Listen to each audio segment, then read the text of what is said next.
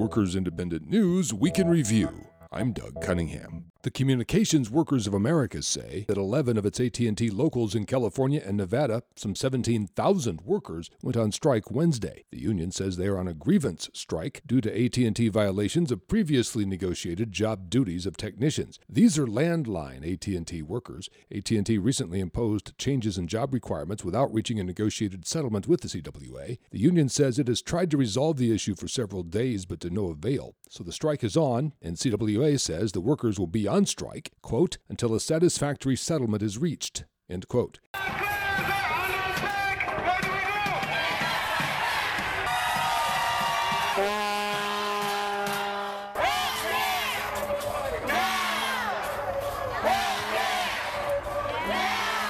In a dramatic day of protests against the repeal of the Affordable Care Act, Republicans decided Thursday not to vote on their health care repeal. As House Speaker Paul Ryan canceled press briefings and stayed behind closed doors, protesters loudly decried Ryan's repeal plan that will take away health care from 24 million people. My name is Maureen, and I am from Wisconsin. Paul Ryan, we're in crisis. Paul Ryan, we're in crisis. We need our health care. We need our health care. We rely on the Affordable Care Act to save our lives. We rely on the Affordable Care Act to save our lives. 24 million people lose coverage under your plan.